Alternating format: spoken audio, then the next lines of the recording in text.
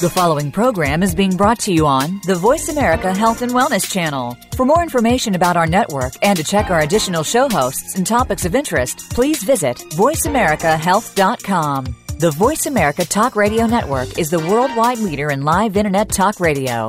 Visit voiceamerica.com. The views and ideas expressed on the following program are strictly those of the host or guests and do not necessarily reflect the views and ideas held by the Voice America Talk Radio Network, its staff, and management.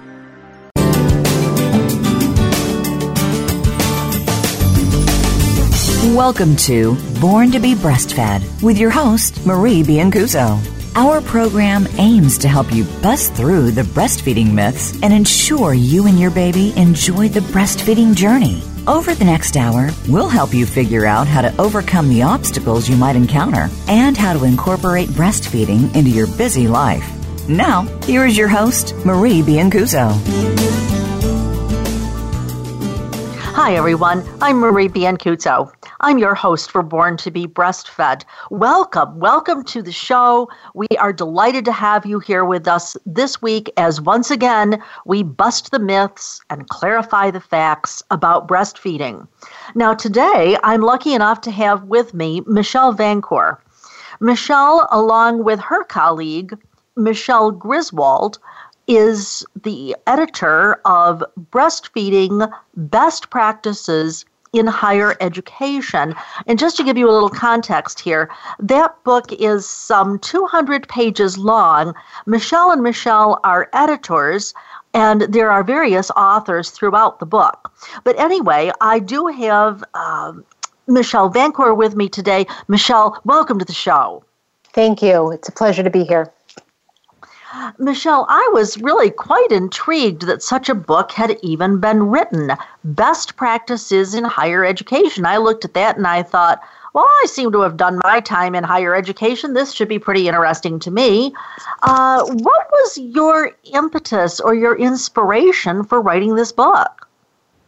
Well, Michelle and I were considering all of the university programs that we were observing as they were developing on different campuses across the country, and wondering about some of the universities that were not following suit. So we started to pay closer attention to some of the conversations that were happening among our colleagues and realized that many of the employees at the universities who would be responsible for creating support initiatives just really didn't have the right information as to how to go about establishing best practices on their own campuses. That's superb, because that's exactly where I wanted to be today, was to talk about not only what a best practice might be, and I'll get to that in a second, but also just plain how do you get started. And I was thinking that certainly step one would be that you would have the people involved actually get involved.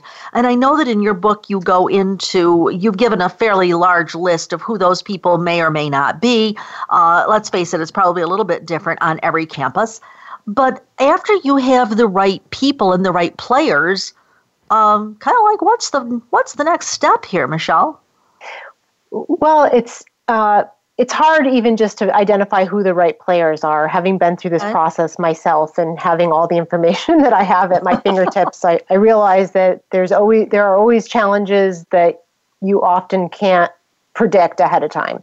Yep. So, you could have a great group of people together in someplace you'll hit a roadblock, whether it's about space, which happens to be one of the most common pitfalls for people in higher education. Every square inch is valuable to them.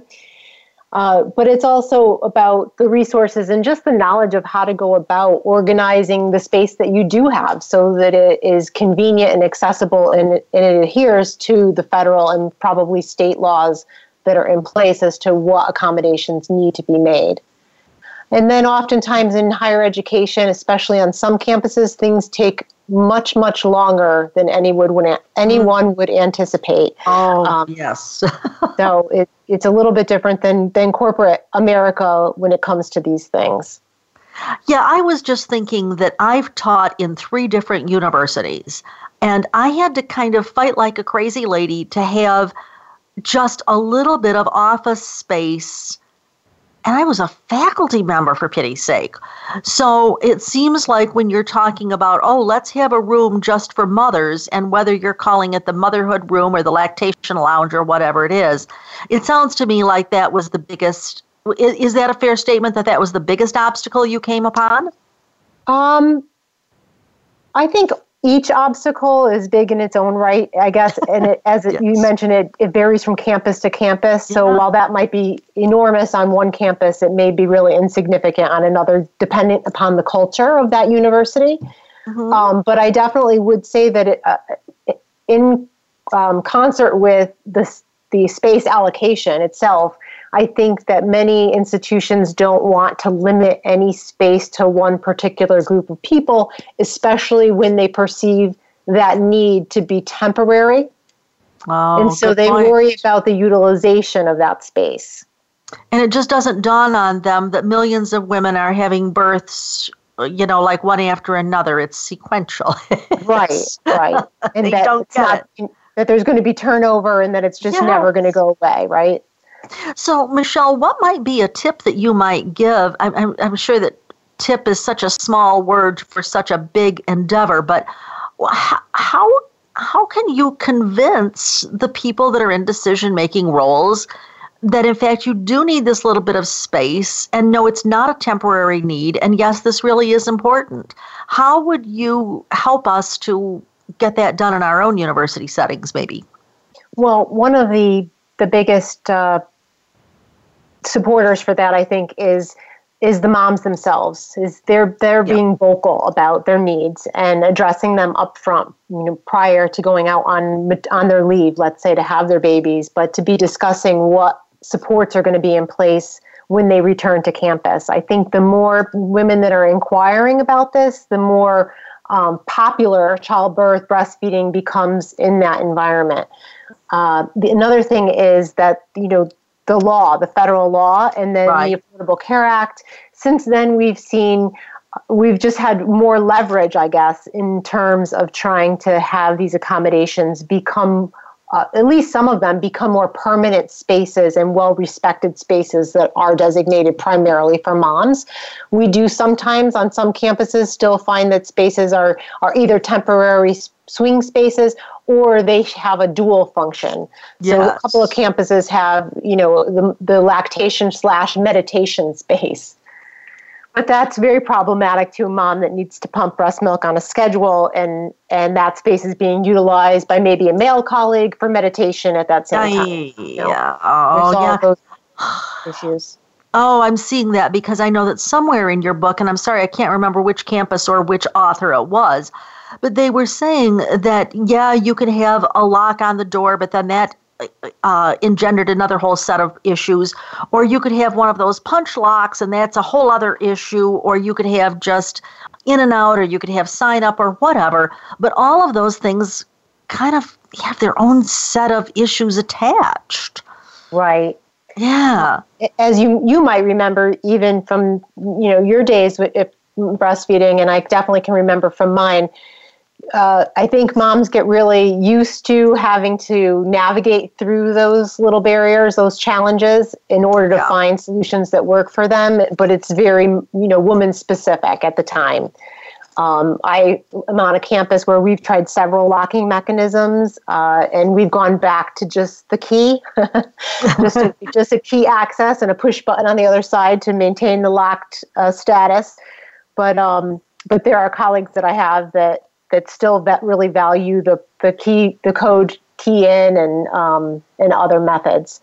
I have a colleague at another Connecticut institution that left the door open, and then only when you were on the inside would it get locked. So moms would go in and lock it. But they recently found that someone went into that space for a completely unrelated purpose. And it resulted in a major security issue on campus. So, again, there's a lot to be considered. So, Michele, would it be reasonable to, I'm trying to think how I might get my arms around this if I were in your shoes. For example, you were saying that there was sign up versus no sign up, and you went through a lot of things in the book. Is it useful to ask the mothers themselves which of these would you prefer? And I'm thinking that might be a good idea, but 8 months from now, you probably got a whole different set of mothers. So how does that work? That's true. Well, I have just gone through this process at my campus. We just opened our first multi-user lactation space. And I started by just talking to a lot of women that I knew that were pregnant at the time or had recently had a baby and I knew had breastfed. And I talked to them about their experiences everywhere, at the mall, in other community buildings, and tried to get a sense of what they felt that they liked best about those spaces, and we try to incorporate a lot of that into that space.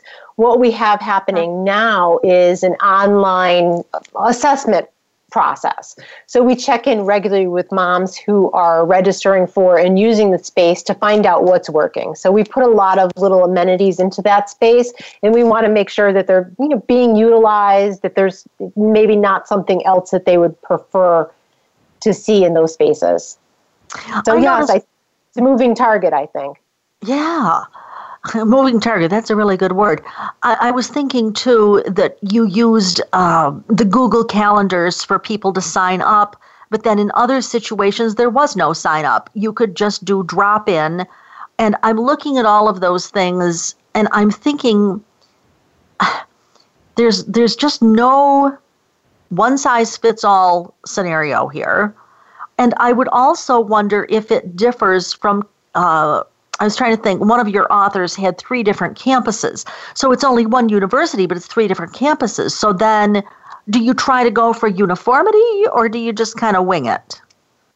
My experiences with looking at different universities, public, private institutions, big campuses, small campuses, that it definitely varies. Okay. At my institution right now, we're trying to go with some things that are definitely standardized, like our registration would be standardized, but our room reservation system would have to be separate. One of our spaces, for example, is in the library, and the library runs their own space reservation system. So that would never carry over to the other buildings. So, and I think that's what happens. One of the best practices is to put your spaces back out into the community. So allowing different departments to take leadership for managing the spaces, promoting them, making sure that they're clean, that kind of stuff. And it creates that buy-in, and it helps to create a breastfeeding friendly culture on the campuses when that type of a process is employed. And in doing that, it's important to let those areas and those people who are responsible and have that say, I guess, in what would work better for their constituents. Excellent. Now, when we come back from the break, I'm going to be asking Michele about those best practices. It was the title of her book, but also scattered throughout that 200-page book are these best practices. So don't go away. We're going to dive into that much more deeply. I'm Marie Biancuzzo. I'm your host for Born to be Breastfed. I'm here today with Dr. Michele Vancour. We will be right back after this short break.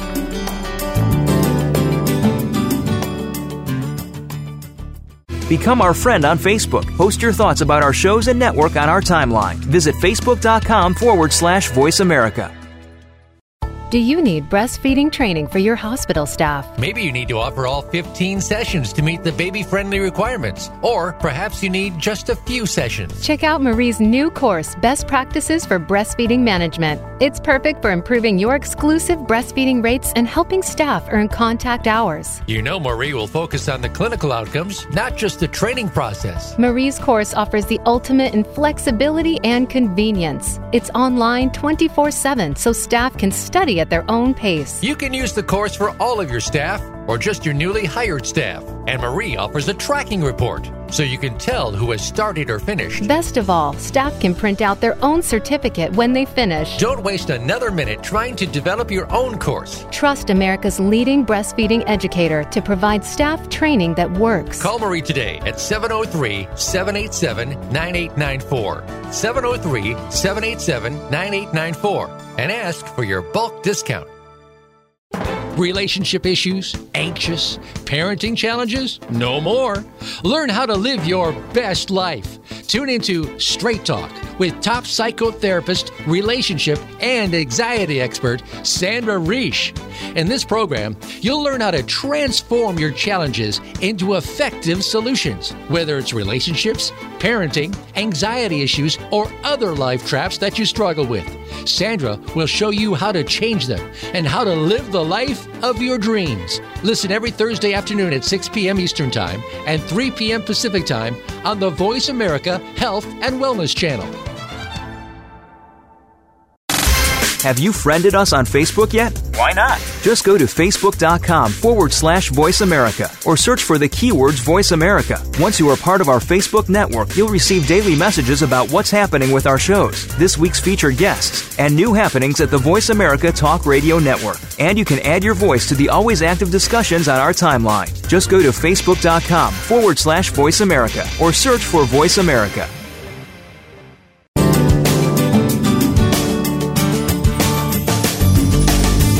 You're listening to Born to be Breastfed.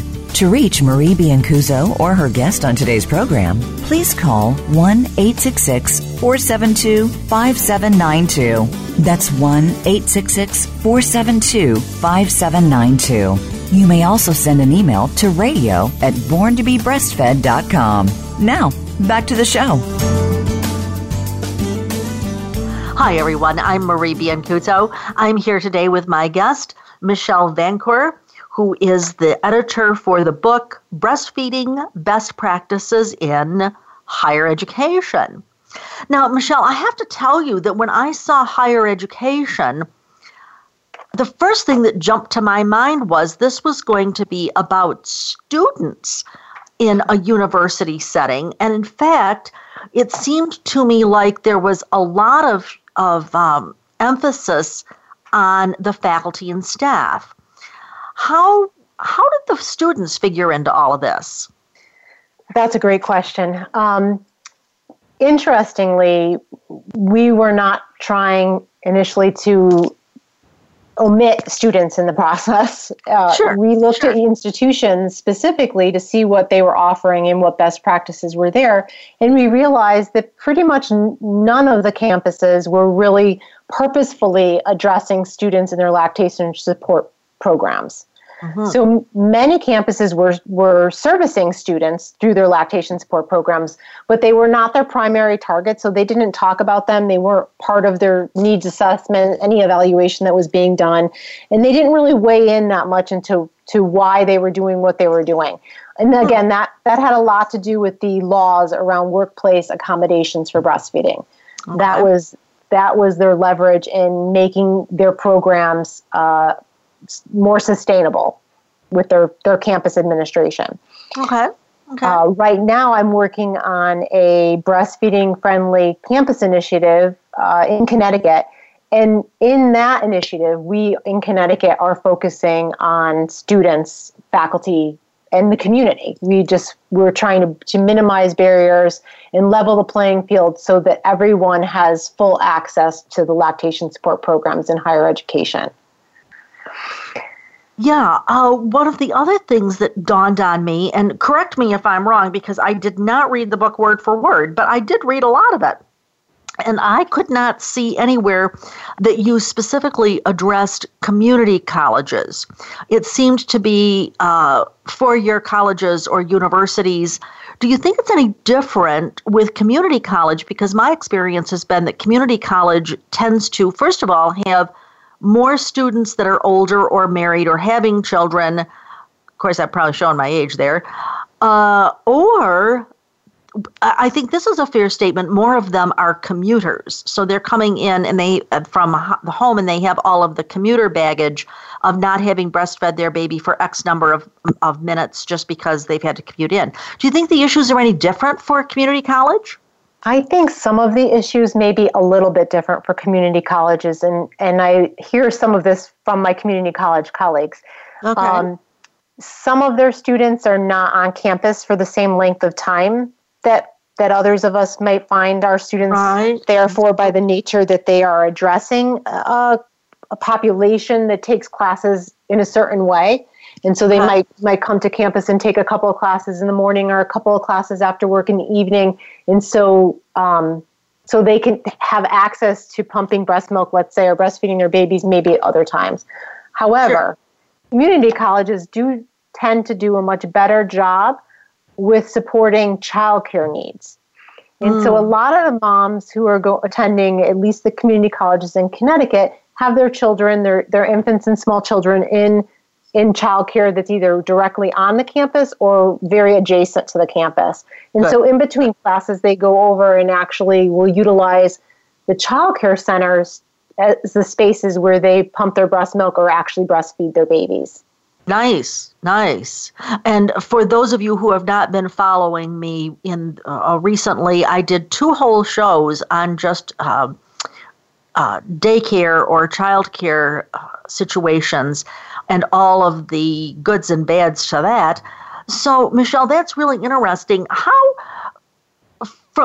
either from the community college standpoint or the university standpoint, how do the students get ample notification that this lactation program or these lactation lounges or whatever are available to them? And I realize that in some places it may be very limited, in other places it may be huge, but how are students aware that this exists for them?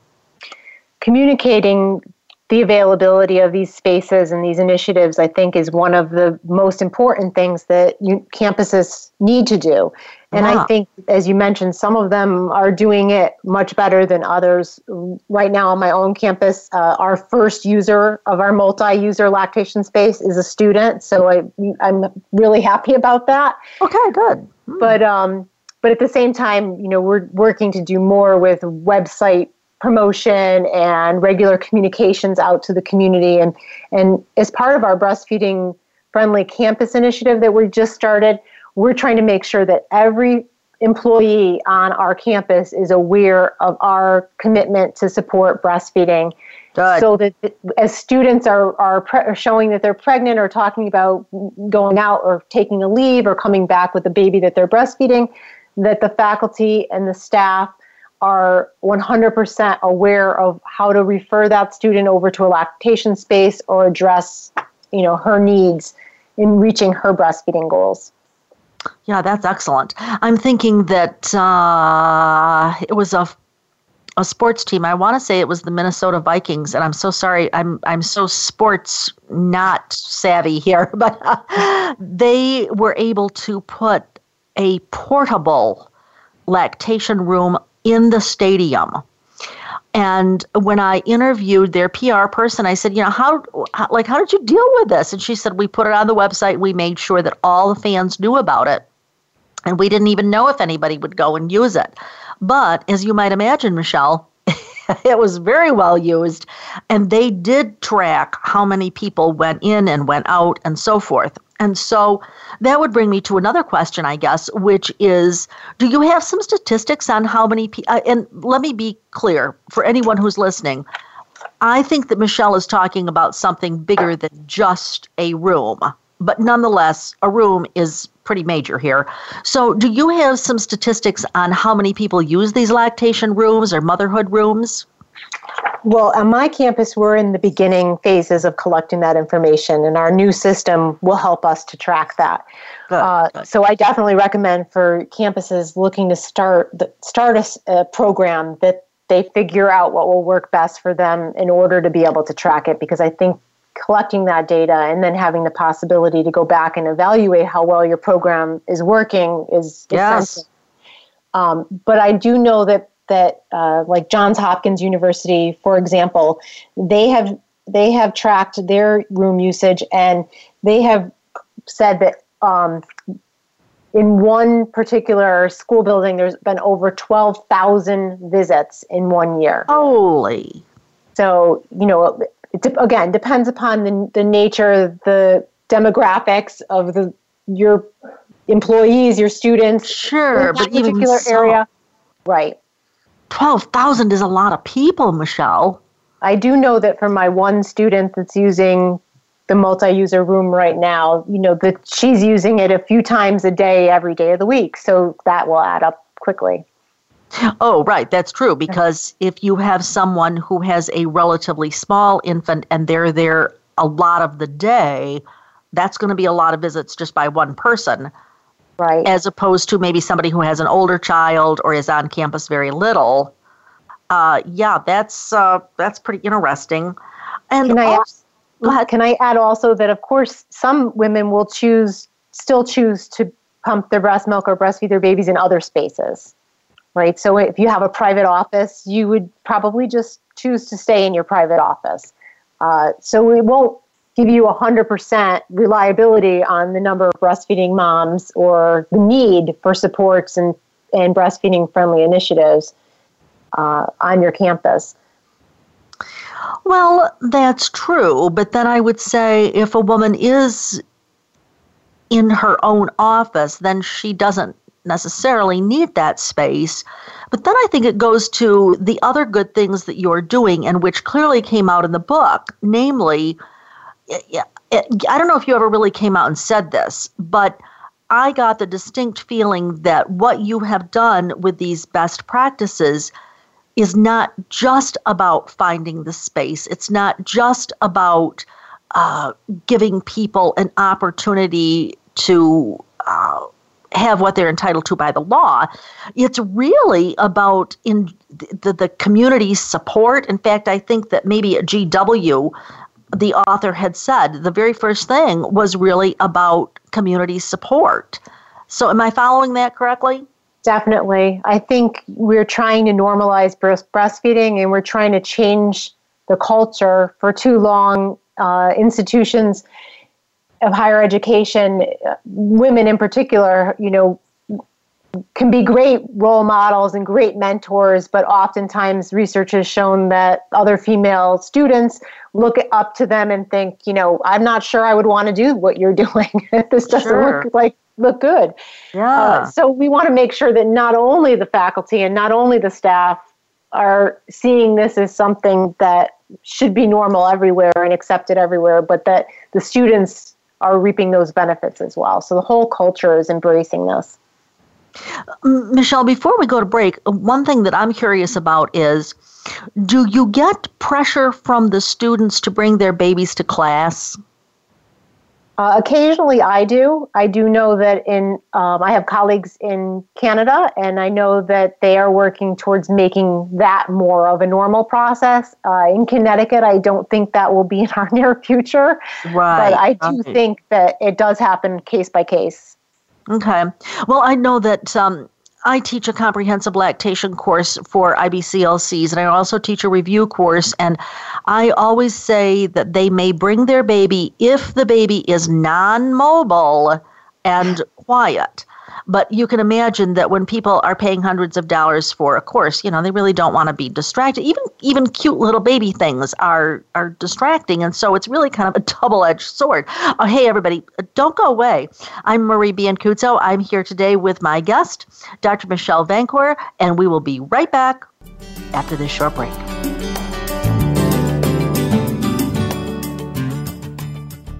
Become our friend on Facebook. Post your thoughts about our shows and network on our timeline. Visit facebook.com/Voice America. Do you need breastfeeding training for your hospital staff? Maybe you need to offer all 15 sessions to meet the baby-friendly requirements. Or perhaps you need just a few sessions. Check out Marie's new course, Best Practices for Breastfeeding Management. It's perfect for improving your exclusive breastfeeding rates and helping staff earn contact hours. Marie will focus on the clinical outcomes, not just the training process. Marie's course offers the ultimate in flexibility and convenience. It's online 24/7, so staff can study at their own pace. You can use the course for all of your staff or just your newly hired staff. And Marie offers a tracking report, so you can tell who has started or finished. Best of all, staff can print out their own certificate when they finish. Don't waste another minute trying to develop your own course. Trust America's leading breastfeeding educator to provide staff training that works. Call Marie today at 703-787-9894. 703-787-9894 and ask for your bulk discount. Relationship issues? Anxious? Parenting challenges? No more. Learn how to live your best life. Tune into Straight Talk with top psychotherapist, relationship, and anxiety expert Sandra Reisch. In this program, you'll learn how to transform your challenges into effective solutions, whether it's relationships, parenting, anxiety issues, or other life traps that you struggle with. Sandra will show you how to change them and how to live the life of your dreams. Listen every Thursday afternoon at 6 p.m. Eastern Time and 3 p.m. Pacific Time on the Voice America Health and Wellness Channel. Have you friended us on Facebook yet? Why not? Just go to facebook.com/Voice America or search for the keywords Voice America. Once you are part of our Facebook network, you'll receive daily messages about what's happening with our shows, this week's featured guests, and new happenings at the Voice America Talk Radio Network. And you can add your voice to the always active discussions on our timeline. Just go to facebook.com/Voice America or search for Voice America.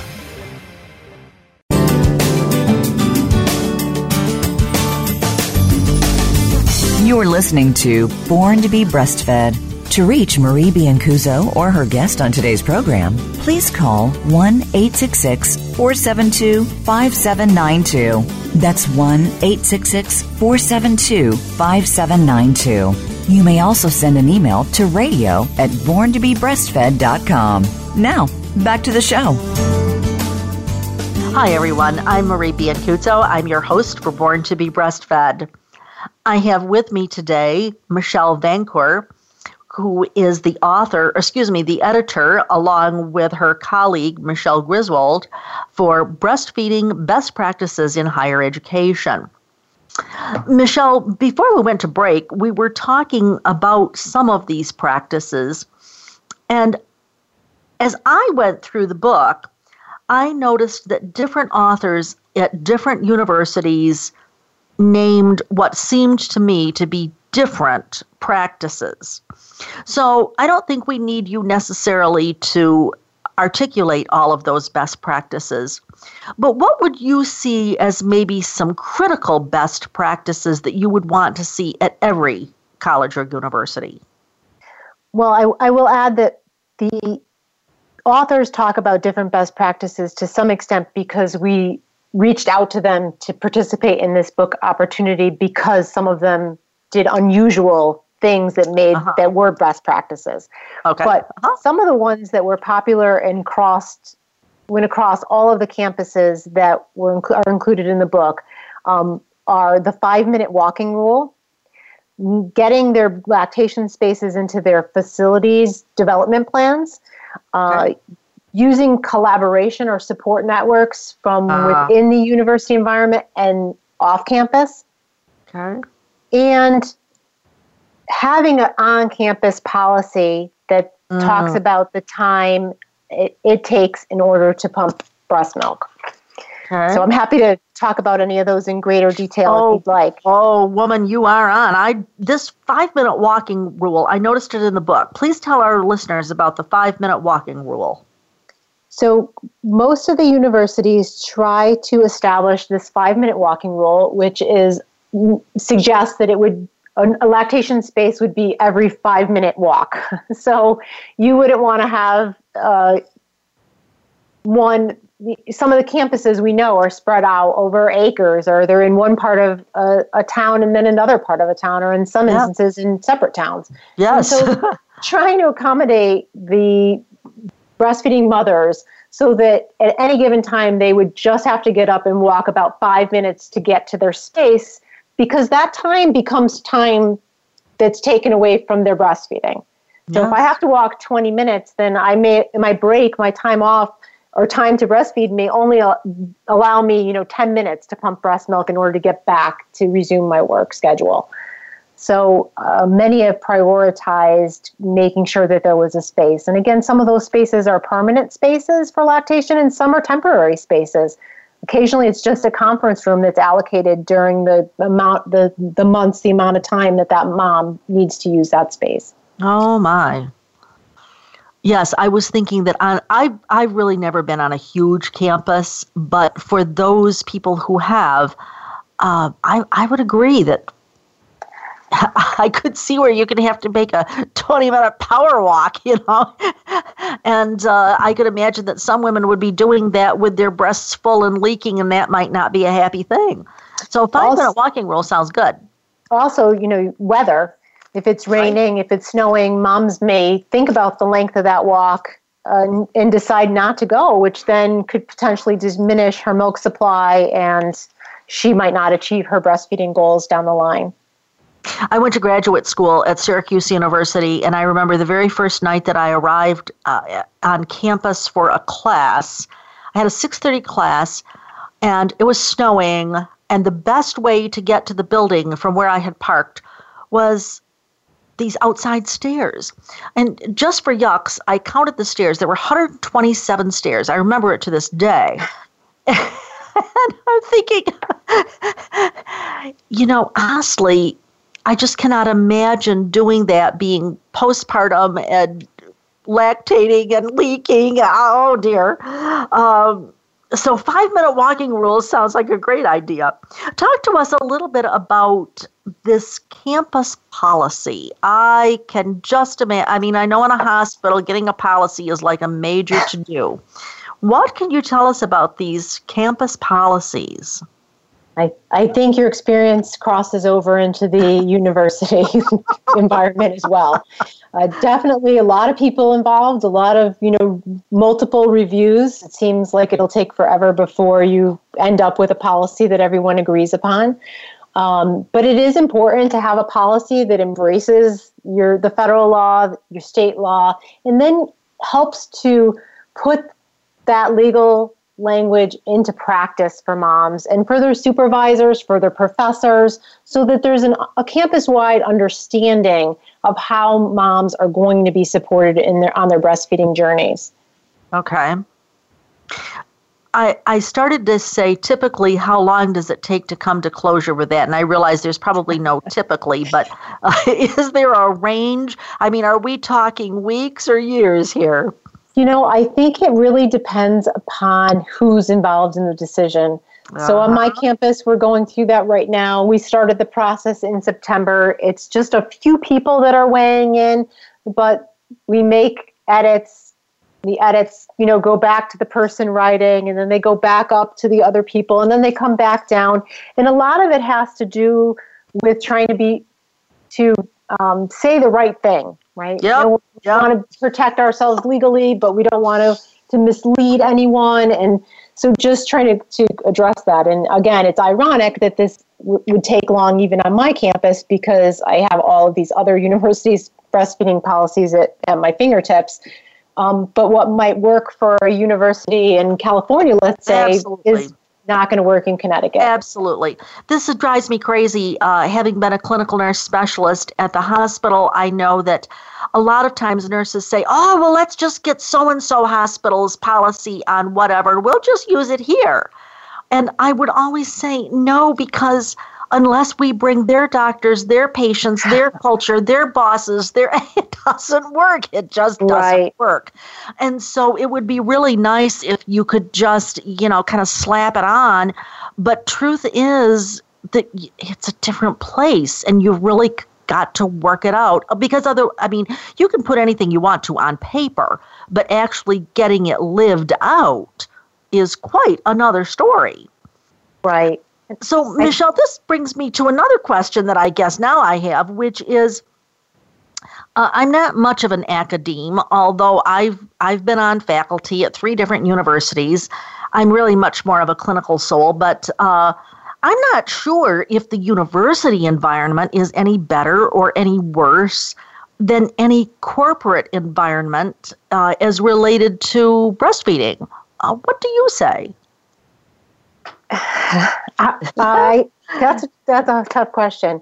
Yeah, it is. I think some campuses definitely are operating a little bit better, but I think the majority are not.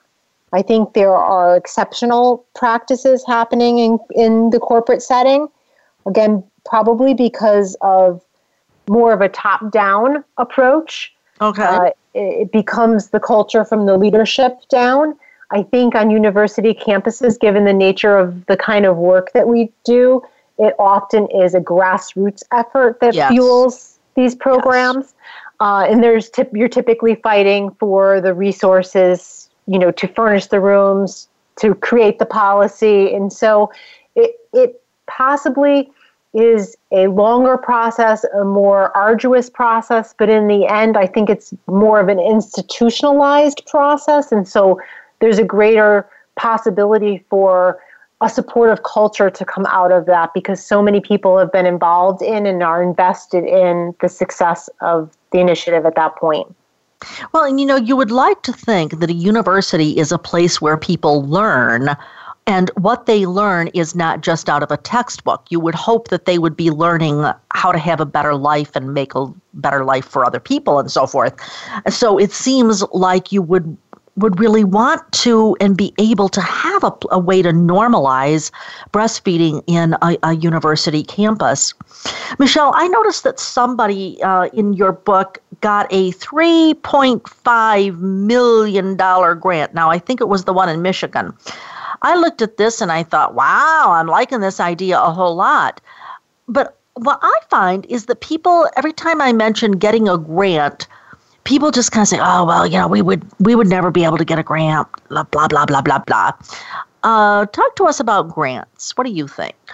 That was actually the University of Rhode Island. And Rhode Island, okay.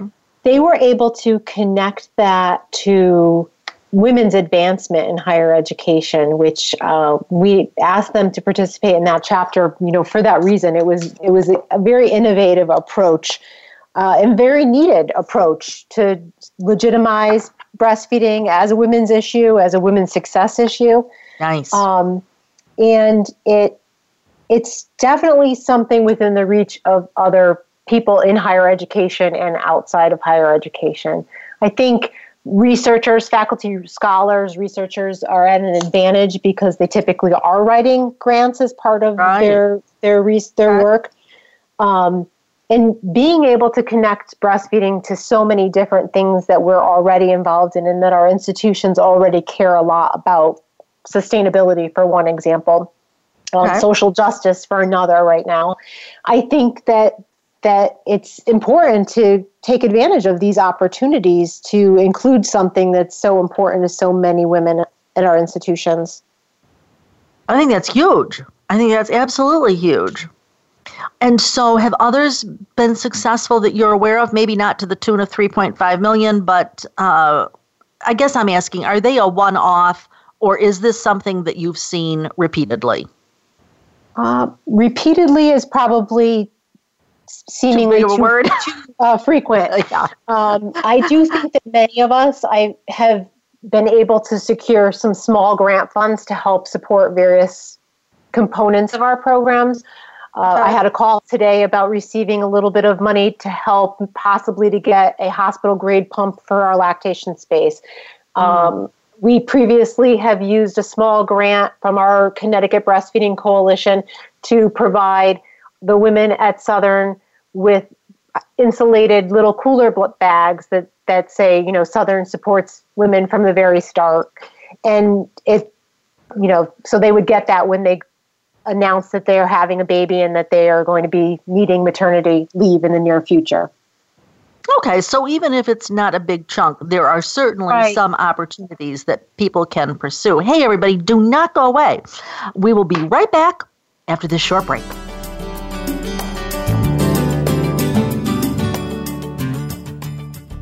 Become our friend on Facebook. Post your thoughts about our shows and network on our timeline. Visit facebook.com/Voice America. Was your breastfeeding experience stressful or challenging? Did you face an unusual obstacle and go on to meet your goals? If so, we'd like to hear from you, and so would other mothers. Email radio@borntobebreastfed.com to see if you can be Marie's next guest. What's the weirdest place I've ever done it? Probably at my niece's high school musical during intermission. I've done it on an airplane. In our minivan while his mother was driving. Hi, Mom. What's the weirdest place I've ever pumped? Probably the car dealership. In the bathroom at my sister's wedding. Finding a good place to pump can be hard. Donating breast milk is easy. No matter where you've pumped, you'd make a good donor to the Mother's Milk Bank at Austin. Learn how your milk can save lives at milkbank.org/gooddonor. Have you friended us on Facebook yet? Why not? Just go to facebook.com/Voice America or search for the keywords Voice America. Once you are part of our Facebook network, you'll receive daily messages about what's happening with our shows, this week's featured guests, and new happenings at the Voice America Talk Radio Network. And you can add your voice to the always active discussions on our timeline. Just go to facebook.com/Voice America or search for Voice America.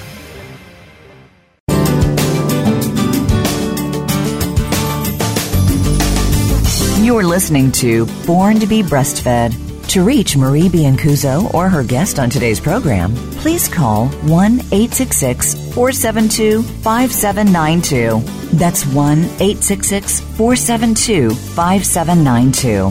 You may also send an email to radio@borntobebreastfed.com. Now, back to the show.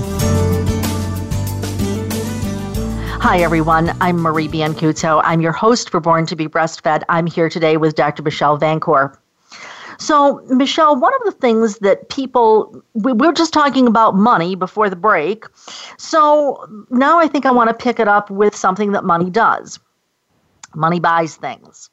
And to that end, I noticed that in your book, one of the authors mentioned about not only partnering with corporations, but partnering with the right corporations. Can you speak to that a little bit? Sure. I think that, we definitely always encounter that challenge from the university perspective, trying to make sure that the businesses that we choose to support the work that we're doing, we want to make sure that their mission and vision is in line with the kinds of things that we believe in or our institution supports as well. I don't think it's any different, for these kinds of programs, trying to get them off the ground. And I know that I've also been really involved in our Connecticut Breastfeeding Coalition, and I know that it's always at the forefront of my mind, are these organizations compliant with the World Health Organization code? Right. Yep. And so, and what else, what other kind of work are they doing? Certain companies just have a mission, I don't know if it's okay to say, but like Hygieia, for example, having sustainability as one of their main components, but that's similar to other companies, right? The idea really is alignment. How do you align yourself with corporate folks that are on the same wavelength, so to speak? Am I following that? Yes, definitely. Yeah. Oh. You've said that in order to get these best practices, that they need to be, quote, innovative, flexible, and collaborative. I love it, Michele. Can you break that down for us a little bit? Well, not to give you too big of a question there. Yeah, no, there's the standard things that everyone should be doing because the law dictates that we provide certain accommodations and provisions within those accommodations. But to be innovative, you truly have to go above and beyond and to really realize what the moms need who are on your campus in order for them to achieve their breastfeeding success and meet their goals. I think that's one of the key components. I think the collaborative piece has to do a lot with trying to get that engagement, that support of the initiative where it's embedded within your culture so that everyone's natural reflex when they see a mom that's going to have a baby or just had a baby returning to campus, that they're going to offer support in the way of sharing the resources that are already available on their campus for her to use. And what was the third? The third one was the collaborative, and you've addressed that somewhat, but go ahead. And, Johns Hopkins referenced the shared responsibility model and the idea that different people are buying in. And I think in the chapter and in private conversations with the people at Johns Hopkins, they said from the custodian through to the president of the institution, there's this idea that we're all invested in the success of breastfeeding and the success of our community in this area. So I think that makes all the difference. I think as I heard you talking, that you're making the differentiation between what we must do versus what we should do, that this is the right thing to do. And I was also noticing that Michigan State University has 90, and I'm saying 90 lactation rooms in its campus systems.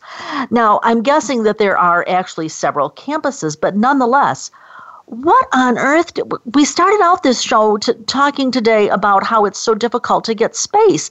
What on earth did they do to get 90 different lactation rooms?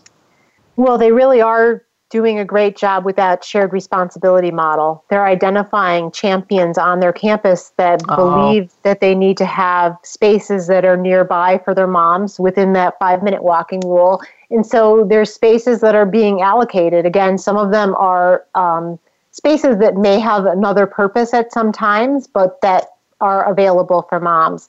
Ideally, that's what most campuses would want to have. They'd want every department to identify spaces.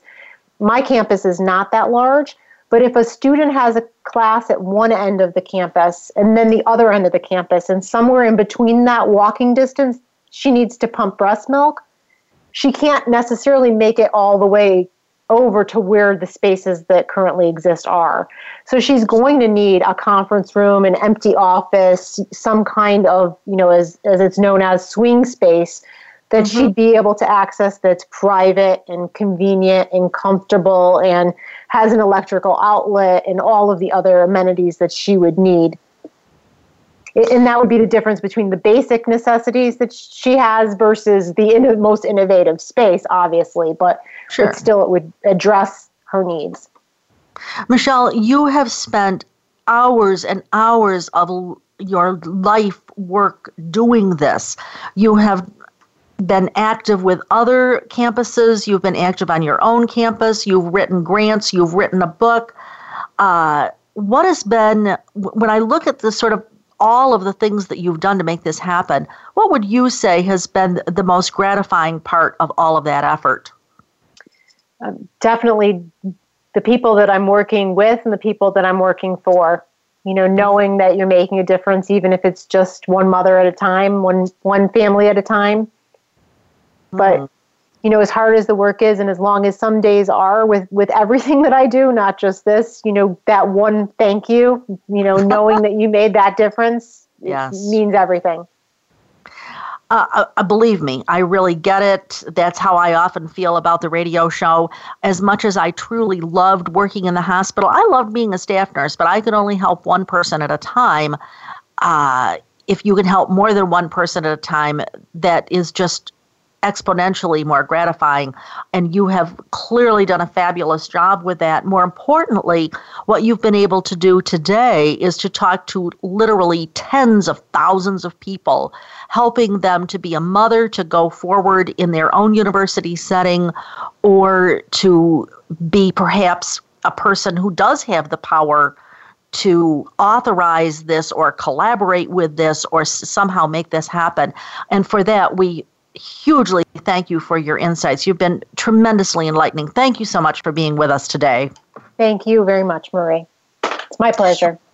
Well, as usual, folks, that's all the time that we have today. But before we sign off, I do want to again thank my guest, Dr. Michele Vancour, author of Best Practices, Breastfeeding Best Practices in Higher Education. And I would like to remind you that we will have that book as well as other books that we have mentioned on this show in our Amazon affiliate store. If you go to borntobebreastfed.com, you will see my blog, and you will see that there is a link where you can get Michele's book or other people's book. So we would invite you to do that. There's also my blog, and there's my Facebook page. If you're on my Facebook page, please remember to like us. If you have a question for me or for Michele, please feel free to leave a question on Facebook, or you can email us at radio@borntobebreastfed.com. If you're a professional and you're looking for continuing education about breastfeeding and lactation, remember, I'm your source for evidence-based practice and education on the web and sometimes in your city. My courses and tons of resources in my blog are all available, and that is at my professional site, breastfeedingoutlook.com. I'm Marie Biancuzzo. I promise I'll help you to cut through the myths and clarify the facts about breastfeeding next Monday, same time, same channel. In the meanwhile, remember, your baby was born to be breastfed.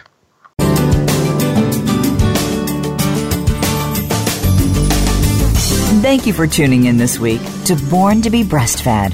Please join Marie Biancuzzo next Monday at 3 p.m. Pacific Time, 6 p.m. Eastern Time on the Voice America Health and Wellness Channel. This week, do what's best for you and your baby.